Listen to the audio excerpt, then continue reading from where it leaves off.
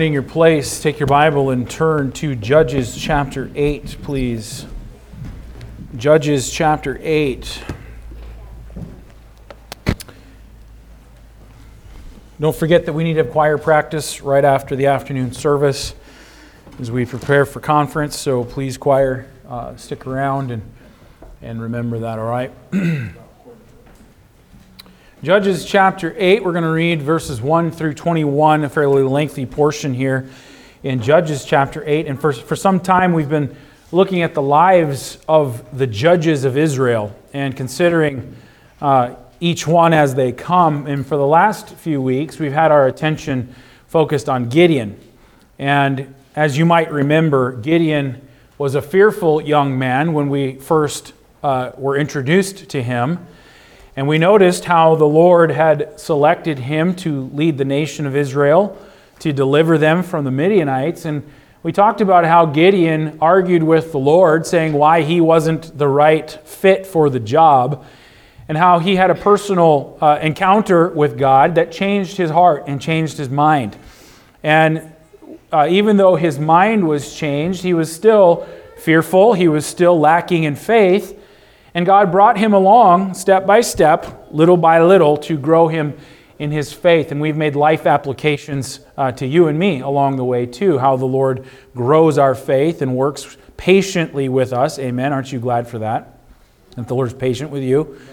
And he was patient with his disciples when he said to his disciples, "Oh, ye of little faith, you've seen me do some amazing things, and yet you still are lacking in faith." And the Lord is gracious to us. And so we've worked our way through the life of Gideon, even though he was reluctant to obey the Lord's call in his life at first. Eventually he did as the Lord commanded.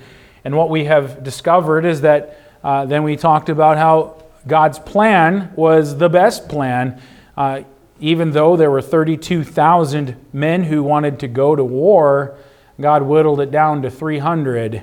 And God gave Israel an amazing victory over the Midianites. And what we're going to find in chapter 8 is that the Midianites have suffered terrible losses. There's only 15,000 men left of the original 135,000 that began the battle. And this chapter records for us the events that occurred in the immediate aftermath of that conflict. And there's some really good thoughts and principles to draw out here in this portion of Scripture. And we're going to talk about pride in politics today. And you'll see what I mean in just a minute as we read, okay? So let's start in verse 1, and you follow along. "And the men of Ephraim said unto him, Why hast thou served us thus, that thou callest us not when thou wentest to fight with the Midianites? And they did chide with him sharply." Now let's back up just a little bit and see the last few verses of chapter 7. Verse 24 says, "And Gideon sent messengers throughout all Mount Ephraim, saying, Come down against the Midianites, and take before them the waters unto Beth-barah and Jordan.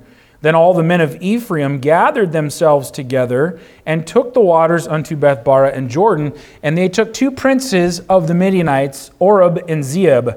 And they slew Oreb upon the rock Oreb, and Zeeb they slew in the winepress of Zeeb, and pursued Midian, and brought the heads of Oreb and Zeeb to Gideon on the other side Jordan." All right, so the victory over the Midianites has just been won. Gideon sends out messengers to all of Ephraim in the help to finally pursue after the remaining. Okay, and so all of a sudden Ephraim's like, "Yeah, we'll come to the call, and we'll do this," right? But then you get to verse 1 of chapter 8, "And the men of Ephraim said, Why hast thou served us thus, that thou callest us not when thou wentest to fight with the Midianites? And they did chide with him sharply." Keep that in mind, all right? "And he said unto them, What have I done now in comparison of you? Is not the gleaning of the grapes of Ephraim better than the vintage of Abiezer? God hath delivered into your hands the princes of Midian, Oreb and Zeeb, and what was I able to do in comparison of you?" Then their anger was abated toward him when he had said that. And Gideon came to Jordan and passed over, he and the 300 men that were with him, faint, yet pursuing them. And he said unto the men of Succoth, Give, I pray you, loaves of bread unto the people that follow me, for they be faint, and I am pursuing after Zebah and Zalmunna, kings of Midian. And the princes of Succoth said, Are the hands of Zebah and Zalmunna now in thy hand, that we should give bread unto thine army?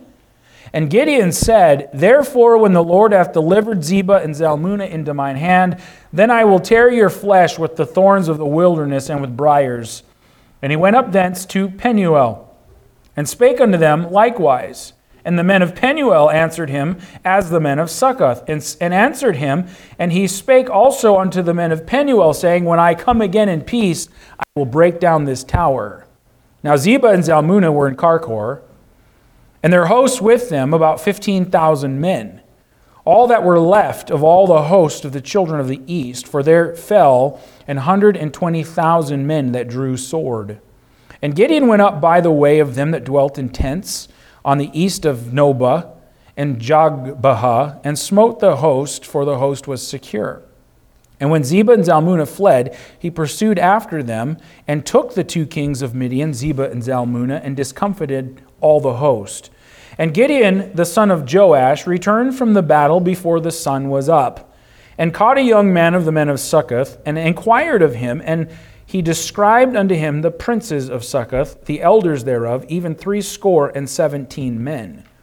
And he came unto the men of Succoth, and said, Behold, Zebah and Zalmunna, with whom ye did upbraid me, saying, Are the hands of Zebah and Zalmunna now in thy hand, that we should give bread unto thy men that are weary? And he took the elders of the city, and thorns of the wilderness, and briars, and with them he taught the men of Succoth. And he beat down the tower of Penuel, and slew the men of the city. Then said he unto Zebah and Zalmunna, What manner of men were they whom ye slew at Tabor? And they answered, As thou art, so were they. Each one resembled the children of a king. And he said, They were my brethren, even the sons of my mother. As the Lord liveth, if ye had saved them alive, I would not slay you. And he said unto Jether, his firstborn, Up, and slay them. But the youth drew not his sword, for he feared, because he was yet a youth. Then Zebah and Zalmunna said, Rise thou, and fall upon us, for as the man is, so is his strength. And Gideon arose, and slew Zebah and Zalmunna, and took away the ornaments that were on their camels' necks. And we'll stop right there for today. But I wanted to just point out here that this chapter records, again, the events that occurred immediately after this conflict. And you would think that the nation of Israel as a whole would be overjoyed that they're delivered from the Midianites, wouldn't you? The ones who oppressed them for 7 years, the ones who came down and took all of their crops and all of their cattle and everything, and left the nation of Israel with nothing for themselves. Remember how we read all of that in chapter 6, I believe it was? We did. We read in chapter 6 where in verse 4 they encamped against them and destroyed the increase of the earth till thou come unto Gaza, and left no sustenance for Israel, neither sheep nor ox nor ass. For they came up with their cattle and their tents, and they came as grasshoppers for multitude, for both they and their camels were without number, and they entered into the land to destroy it. That was for 7 years. You would think that all of Israel would be overjoyed at what God had done, even through Gideon. But apparently not everyone in Israel was excited about the great victory that God had given Gideon and his men. And it seems that some of the people in Israel were more concerned about their personal agendas than what they were concerned with what God had done for the nation. And they failed to see the big picture. They were too focused on their own interests.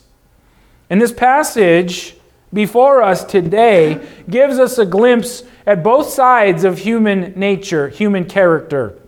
On the one hand, we can see the pride of those who cared for nothing but their own interests. On the other hand, we can see those who are motivated by the glory of God. And we see some who cared for nothing but themselves, while we also see others who persisted in the face of opposition and criticism. And so I want to examine this text, and as we do, I'm going to point out the types of people that present themselves here. And as we consider these types of people, what I want us to do is to consider ourselves. And as we do, let's ask the Lord, and may our heart be that we find ourselves on the right side of the issue. And we're going to talk about pride in politics this afternoon. Let's go to the Lord in prayer and then ask the Lord to bless His word. Amen. Lord, we thank you for your word. And Lord, I pray that you'd help us to examine it with an open heart and mind today. And I do pray, as was prayed earlier, that there would be energy. First of all, I want you to note in verses 1 through 3 that there were some people here who were prideful. Verses 1 through 3 shows us the Ephraimites, or those of Ephraim. And the men of Ephraim said unto him, Why hast thou served us thus, that thou callest us not when thou wentest to fight with the Midianites? And they did chide with him sharply. And he said unto them, What have I done now in comparison of you? Is not the gleaning of the grapes of Ephraim better than the vintage of Abiezer? God hath delivered into your hands the princes of Midian, Oreb and Zeeb, and what was I able to do in comparison of you? Then their anger was abated toward him when he had said that. Notice, first of all, the criticism of Ephraim. After the Midianites were defeated and were on the run, the Bible tells us that Gideon sent messengers to the men of Ephraim to pursue after them. We read that in the last verses of chapter 7. The Midianites were defeated by Gideon and his army, and we find that the men of Ephraim took two princes of the Midianites and ended up bringing their heads to Gideon.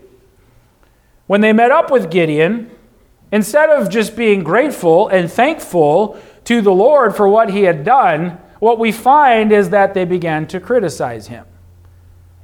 They wanted to know, why didn't you ask us to come and fight with you in the battle?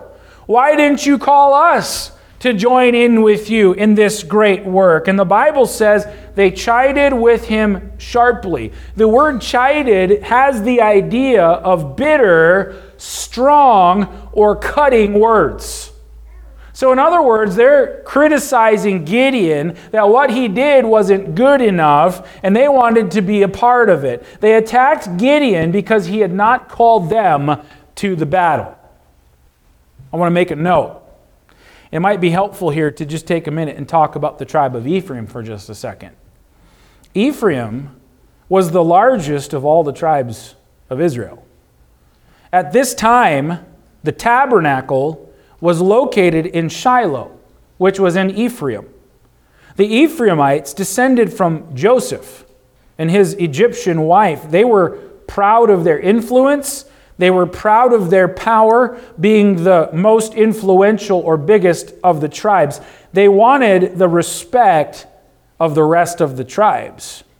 Ephraim, as we would read if you were to study them out through the Old Testament, Ephraim was often on the wrong side of spiritual matters. Later on, during the reign of the judge Jephthah, the tribe of Ephraim would again complain that they had been left out of the battle. You can read about it in chapter 12. Go over there. Let's just take a quick look at it. I don't want to take too much time here. And the men of verse 1, chapter 12, verse 1. And the men of Ephraim gathered themselves together and went northward and said unto Jephthah, Wherefore passest thou over to fight against the children of Ammon, and didst not call us to go with thee? We will burn thine house upon thee with fire.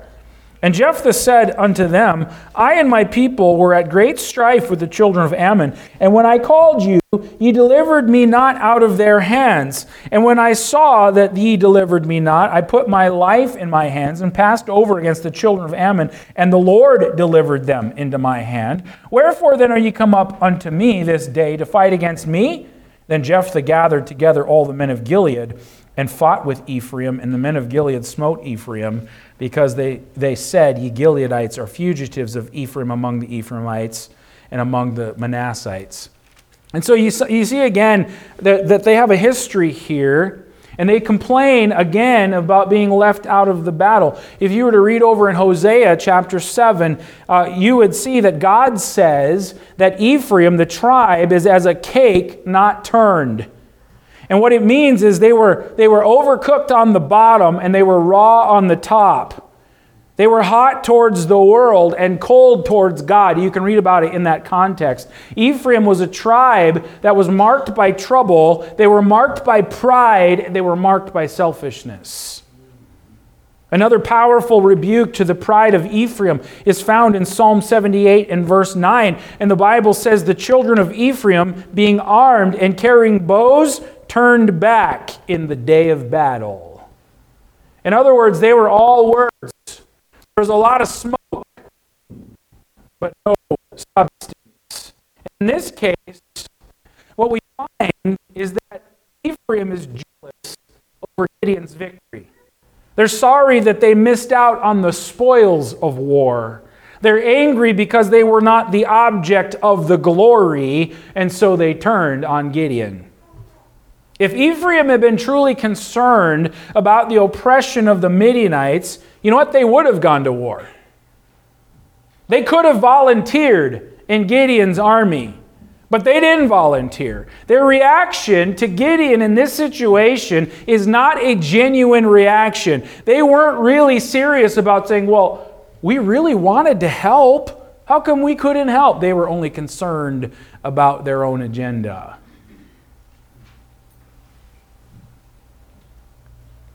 All they're concerned about was the wealth or the glory or the accolades that they missed out on. And you know there's an application here? Because the Ephraimites are very typical of those who are full of themselves. Like prideful peacocks, they strut around calling attention to themselves, but when the trouble comes, they're the first ones to run away. There are people in the work of the Lord who will cloak things in spiritual terms and come across as all spiritual, but what they really want to do is just draw attention to themselves. Often the kind who don't do very much in the way of physical service, but they sure are quick to lift up their voice and squawk and criticize those who are trying to do something. They don't make decisions. They won't take a risk. They won't join in with others who are seek to following the Lord, but they don't hesitate to find fault with the actions of those who are trying to serve God. They nitpick. They sit back. They criticize. And there are plenty of people that are still around who think and act just like the Ephraimites did. But that's an attitude that a New Testament church can do without. Amen? Should not have a place inside the Lord's body. Then I want you to notice, besides their criticism, I want you to notice Gideon's self-control. Go back to verse 2 of our text. Gideon's self-control. And he said unto them, what have I done now in comparison of you? Is not the gleaning of the grapes of Ephraim better than the vintage of Abiezer? God hath delivered into your hands the princes of Midian, Oreb and Zeeb. And what was I able to do in comparison of you? Then their anger was abated toward him when he had said that. Instead of reacting in anger to their criticism, Gideon responds very graciously. In verse 2, Gideon reminds them that the Lord has actually really blessed you, Ephraim. They already possess more than all those around them. Gideon says, notice what he says there in verse 2. He says, is not the gleaning of the grapes of Ephraim better than the vintage of Abiezer? You know what that means? Gideon's basically saying the leftovers from your harvest is greater than what we get in our entire harvest, where I come from. You're actually blessed of God. Gideon reminds them that God gave them then the Midianite princes. You didn't even have to go to war, and God still let you take the Midianite princes. And he turns away their wrath because he didn't respond to them in kind with pride.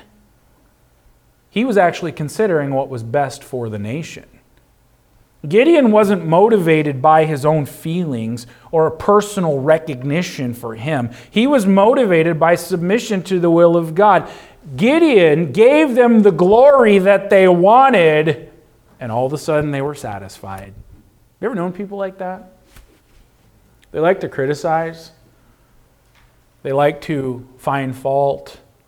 In reality, they want attention for themselves. And if you just say the kind words, you just give them what they want, all of a sudden they seem to be a bit satisfied.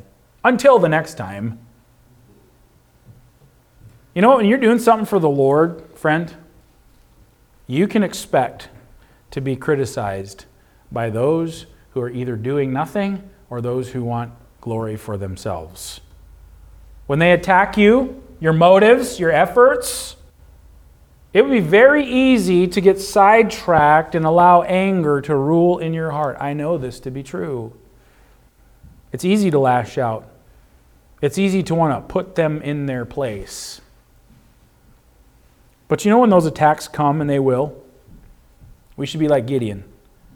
We should exercise control over our own emotions. Psalm 15 and verse 1 says, "A soft answer turneth away wrath, but grievous words stir up anger." You know, when you respond in kind to somebody who's angry with you, and you respond in self-justification or pride, what does that typically do? It escalates it, doesn't it? It doesn't squelch it. It doesn't calm it down. It escalates it. A soft answer turneth away wrath, but grievous words stir up anger. Verse 2 says, "The tongue of the wise useth knowledge aright, but the mouth of fools poureth out foolishness." Lord help me. Amen. Proverbs 16:32 says, "He that is slow to anger is better than the mighty, and he that ruleth his spirit than he that taketh a city." Short fuses, hot tempers, you get challenged, we respond in kind and in pride. Well, the Bible says he that is slow to anger is better than the mighty. Instead of getting sidetracked by critics or getting sidetracked by naysayers, we ask the Lord to help us keep our eyes on Him in my own life and the job He's given me to do. Amen. And keep on serving. Ephesians 6:6 says, "Not with eye service as men pleasers, but as the servants of Christ, doing the will of God from the heart with good will, doing service as unto the Lord and not unto men." That's where we need to stay. Well, we see that when the battle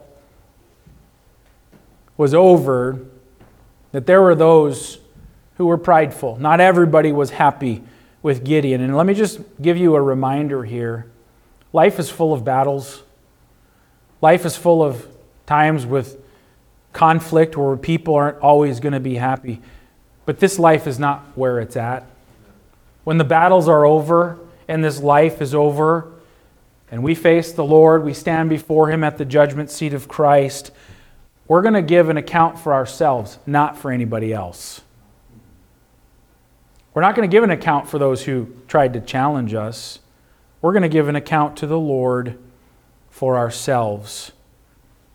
That's what really matters, not what the critics say or do. Amen? So we see that some were prideful, but then we also notice that some were political. Go to verse 4 of our text. Verse 4 says, "And Gideon came to Jordan and passed over, he and the 300 men that were with him, faint yet pursuing. And he said unto the men of Succoth, Give, I pray you, loaves of bread unto the people that follow me, for they be faint. And I am pursuing after Zebah and Zalmunna, kings of Midian. And the princes of Succoth said, Are the hands of Zebah and Zalmunna now in thine hand, that we should give bread unto thine army? And Gideon said, Therefore, when the Lord hath delivered Zebah and Zalmunna into mine hand, then I will tear your flesh with the thorns of the wilderness and with briars. And he went up thence to Penuel, and spake unto them likewise. And the men of Penuel answered him as the men of Succoth had answered him. And he spake also unto the men of Penuel, saying, When I come again in peace, I will break down this tower. Here we find some were political. Notice in verses 4 and 5 Gideon's request. As Gideon and his men continue in their pursuit of the Midianites, Gideon becomes concerned about the welfare of his men. And they pass these two towns. The first one was Succoth, the second one was Penuel. And at each town, Gideon made a simple and very reasonable request of his fellow brethren. These were fellow Israelites. And he asked them for bread to feed these weary men. It was a request that should have been granted without hesitation. But the Bible tells us in verse 6 and verse 8 that both of these towns refused to help Gideon and his men. Instead of coming to the aid of God's chosen deliverer, the elders of both of these towns refused to get involved in the fight with Gideon. They're playing politics. They asked Gideon, "Do you already have the kings in custody? Do you already have their hands?" In other words, they're saying, if you don't have their kings, you haven't really won the battle. And if we help you and defeat and all of a sudden you're defeated, those kings are going to come back after us, and we're going to pay a terrible price for helping you. So no, we're not going to help you. You're not getting any of our bread. You follow that? You understand that? Both these cities were a part of the tribe of Gad. The name Gad means a troop, and it specifically refers to a troop that crushes through the enemy. Well, they certainly were not living up to their name, were they? They wanted their fenced cities, and they wanted their comfortable life. They wouldn't even help the man that God chose to deliver them from their enemies. They were like politicians. The politicians even of our day who have to see which way the wind is blowing before they'll ever make a decision. Sometimes churches are run like that too. They were afraid to take a stand. And when the people of Succoth and Penuel refused to support Gideon and the work of God, they were clearly demonstrating the fact that they were actually against God's work. They weren't thankful for what God had already done. And like the Ephraimites, they only wanted to find fault with Gideon to protect their own little kingdoms. Did you know there are still people around who do the same thing as those cities? Do you know you can't be neutral when it comes to serving the Lord? You can't be neutral when it comes to serving the Lord. Jesus put it this way. He said, "He that is not with me is against me, and he that gathereth not with me scattereth abroad." Their choice is going to lead to paying a heavy price. It wasn't okay with God what they did. Now look at verse 7, because we see Gideon's response here. Gideon said, "Therefore, when the Lord hath delivered Zebah and Zalmunna into mine hand, then I will tear your flesh with the thorns of the wilderness and with briars." In verse 9, he spake to the men of Penuel, saying, "When I come again in peace, I will break down this tower." Because these two cities refused to help Gideon, Gideon tells them they're going to face some judgment when I return in victory over the Midianites. And it reminds us that there's always a price to pay for standing against the Lord. We would do well to remember that truth. Let me tell you something, friend, and I've reminded you of this before, and it's a reminder we need constantly. This life is not about the here and now. It's not about the temporal things. One day, we're going to stand before the Lord to give an account of the life that He granted us. God saved us not to live this life for self and protect our little kingdoms, but God saved us to serve Him. Ephesians 2:10, we are His workmanship, created in Christ Jesus unto good works, which God hath before ordained that we should walk in them. Before you were ever saved, It was the will of God that first of all you get saved, and then when you're saved, that this life is lived in service to Him. That is the will of God for you and me. All I'm saying is, are you active in the Lord's work? If you are, stay active, amen? But may we never be found hindering or opposing or standing in the way of what God is trying to do because of our attitudes and our actions. Get on board, amen? Get on board with the Lord's work and stay busy. Some were prideful, some were political, and lastly, we find that some were persistent. Look at verse 4. Verse 4 says, "And Gideon came to Jordan and passed over, he and the 300 men that were with him, faint, yet pursuing them." Verse 10 tells us the rest of the story, how he had chased after Zebah and Zalmunna, how he had discomfited them, the Bible says. And then we find that all the host, there were 15,000 that were left, and he discomfited all the hosts. And then verse 13, "And Gideon, the son of Joash, returned from the battle before the sun was up." And verse 14 tells us how he caught a young man of Succoth, and he inquired, he found out what the princes of Succoth looked like. And then he took the elders of the city. In verse 16, the Bible says, "And the thorns of the wilderness and briars, and with them he taught the men of Succoth. And he beat down the tower of Penuel and slew the men of the city. Then said he unto Zebah and Zalmunna, What manner of men were they whom ye slew at Tabor? And they answered, As thou art, so were they.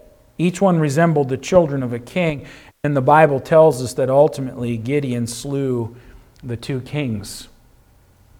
So, while some people walked in pride and others allowed personal political agendas to determine their allegiance, Gideon and his men simply persevered in the job that God gave them to do. And in their persistence, I think we find a good example for us. First of all, notice how they continued. Verse 4 says that they passed over Jordan with the 300 men that were with him. They were faint, yet pursuing them. Instead of being discouraged and defeated by the criticism of Ephraim and the callousness of the two cities that they requested help from, Gideon and his army just kept pressing on and kept pressing on. And I love the phrase in verse 4 that says they were faint, yet pursuing them. These men were tired. They were weary from the battle. They're hungry. They're in need of rest. And yet they still carried on. What a great example and what a lesson for me. You know what? I can feel faint sometimes in the work of the Lord. Metaphorically speaking, after Sunday, I want to quit. But Monday comes and you got to get right back to the work. Again, metaphorically speaking, but sometimes we can feel that way in the work of the Lord. They were tired and weary from the battle. They're in need, and yet they carry on. Sometimes we need to be reminded that we should be like Gideon and his men. Amen. I would suggest that even when we get weary in the fight, that we look to the Lord for His strength, amen, and we keep pressing on for the glory of God. 1 Corinthians 15:58 says, "Therefore, my beloved brethren, be ye steadfast, unmovable, always abounding in the work of the Lord, for as much as ye know that your labor is not in vain in the Lord." If we keep a heavenly mindset, that this life is not about the here and now, it's very helpful for us to be unmovable and always abounding in the work of the Lord. You know what that is written, that verse, 1 Corinthians 15:58, it's written in the context of the rapture, where Paul is instructing the Corinthians to keep on, be faithful. The Lord is coming. Trust Him. Keep going. The Lord is coming. Be faithful. Well, we all grow weary from time to time in the battle. You ever feel that way? Whether it's the battle with the flesh, whether it's just keeping our priorities straight in this life, to not be entangled with the affairs of this life, whether it's in particular service to the Lord. We all get weary in the fight from time to time. And when we do, we need to look to the Lord Jesus Christ and learn from His example. Hebrews 12, turn there quickly. Hebrews chapter 12. Verse 1, wherefore, seeing we also are compassed about with so great a cloud of witnesses, let us lay aside every weight and the sin which doth so easily beset us, and let us run with patience the race that is set before us, looking unto Jesus, the author and finisher of our faith, who for the joy that was set before Him endured the cross, despising the shame, and is set down at the right hand of the throne of God.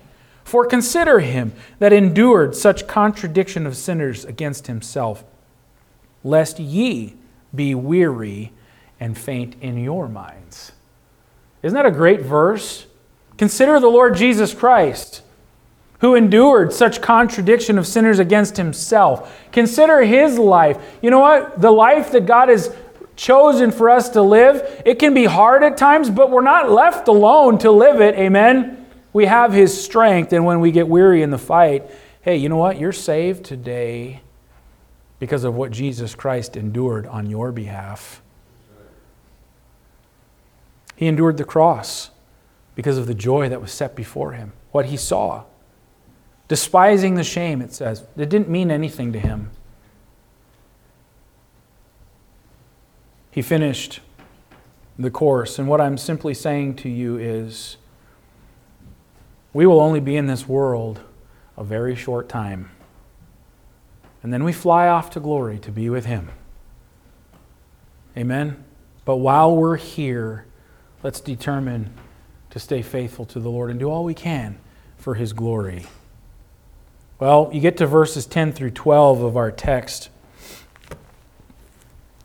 Just stay with me here for just a minute or two more and we'll finish. Verses 10 through 12 tell us how all of these were conquered. Gideon and his men defeated their enemies. They captured the Midianite kings.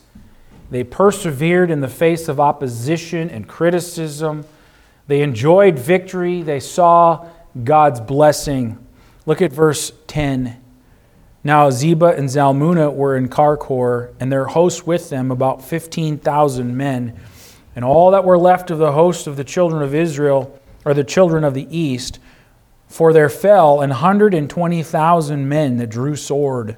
And Gideon went up by the way of them that dwelt in the tents of the east of Nobah and Jogbehah, and smote the host, for the host was secure. And when Zebah and Zalmunna fled, he pursued after them and took the two kings of Midian, Zebah and Zalmunna, and discomfited all their hosts. Here they conquered because of the Lord. They persevered in face of opposition and criticism, and they enjoyed the blessing of God.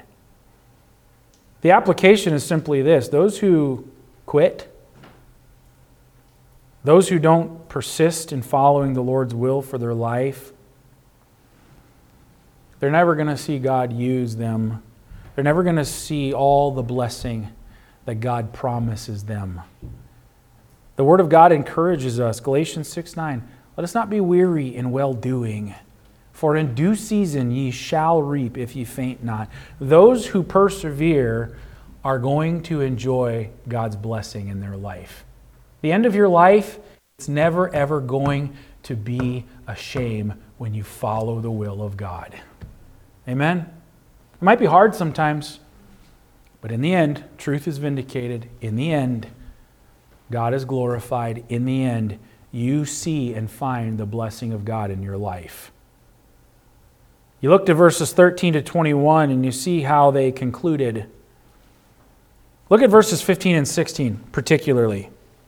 And he came up to the men of Succoth and said, Behold, Zebah and Zalmunna, with whom ye did upbraid me, saying, are the hands of Zebah and Zalmunna now in thine hand, that we should give bread unto thy men that are weary?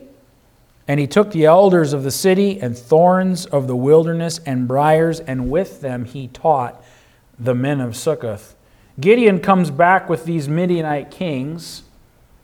And when he came to Succoth, he took the elders of the city, and the Bible says that he dragged them through the thorns and the briars, and he taught the men of Succoth. It probably killed those elders. He taught the men of Succoth. It's showing us that Gideon taught the men of Succoth a lesson that they would never forget. Don't stand in the way of the work of God. Verse 17 tells us that he beat down the tower of Penuel and slew the men of the city. So when he comes to Penuel, he did just as he said he would do. And he tore down their tower. And the verse 17 says he killed their elders.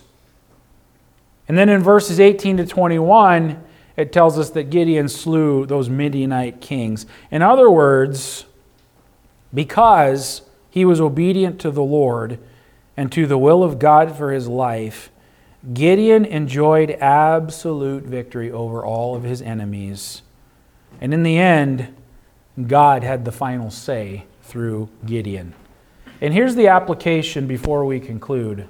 The principle is this: those who walk with the Lord and do the will of God, those are the ones that enjoy God's hand of blessing and victory in their life. If you want the Lord's blessing, if you want the Lord's power, if you want victory to be manifested in your life, the only path that you can follow is the one that the Lord is leading in. A life that is lived for self and choosing my own path, it might seem good for a while, but you just wait. In the end, on the surface, things may seem fine now, but when we walk against the Lord, we can expect nothing but defeat. And it doesn't matter if you're a member of a Baptist church or not. If your life was summed up today, friend, what would it be? Would it be a life that's prideful? Lived in pride? You want recognition? You want the attention on you? Would it be a life of selfish interests? The work of the Lord, it's, if I have some time,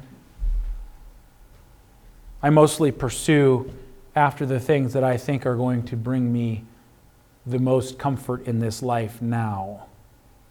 Or can you honestly say that you're doing the best that you can to be persistent in your walk with God and your service to the Lord? God is looking for those who are not just involved on some level. God's looking for the faithful. Those who will stay faithful and true and loyal to truth and loyal to Him, no matter what anybody else is doing or saying. Are you one of those? What would sum up the course of your life? I think it's a valuable question to be asking ourselves. A lot of times people are motivated by pride. A lot of times people are political for serving their little kingdoms. But how many are persistent in the face of all those other things in the will of God and the work of God? Amen? Let's pray. Heavenly Father, we ask, Lord, that you'd encourage and challenge us at the same time. Lord, encourage us to be faithful. Lord, may we also have the heart that wants to examine our life honestly with the Word of God. We can make so many things about us. We can cloak it all in spiritual words. But in reality, the heart is that I want recognition. Well, we could get some accolades, we could get some praise, and we would have our reward. But Lord, may we have the heart that says, above all else, He must increase, I must decrease. More glory and honor to you.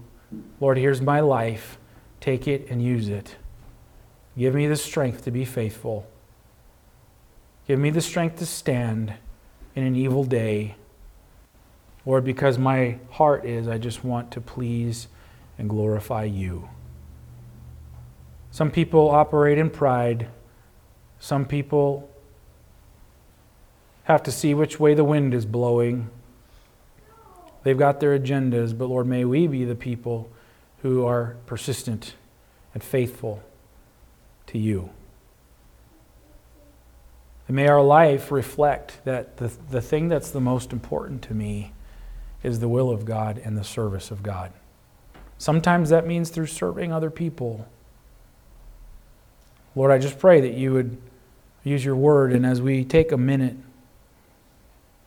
if there's areas of our life that need to be corrected, or if you've spoken to a heart about life and service, Lord, may there be a commitment and a surrender of ourselves to all that you want us to be for your glory.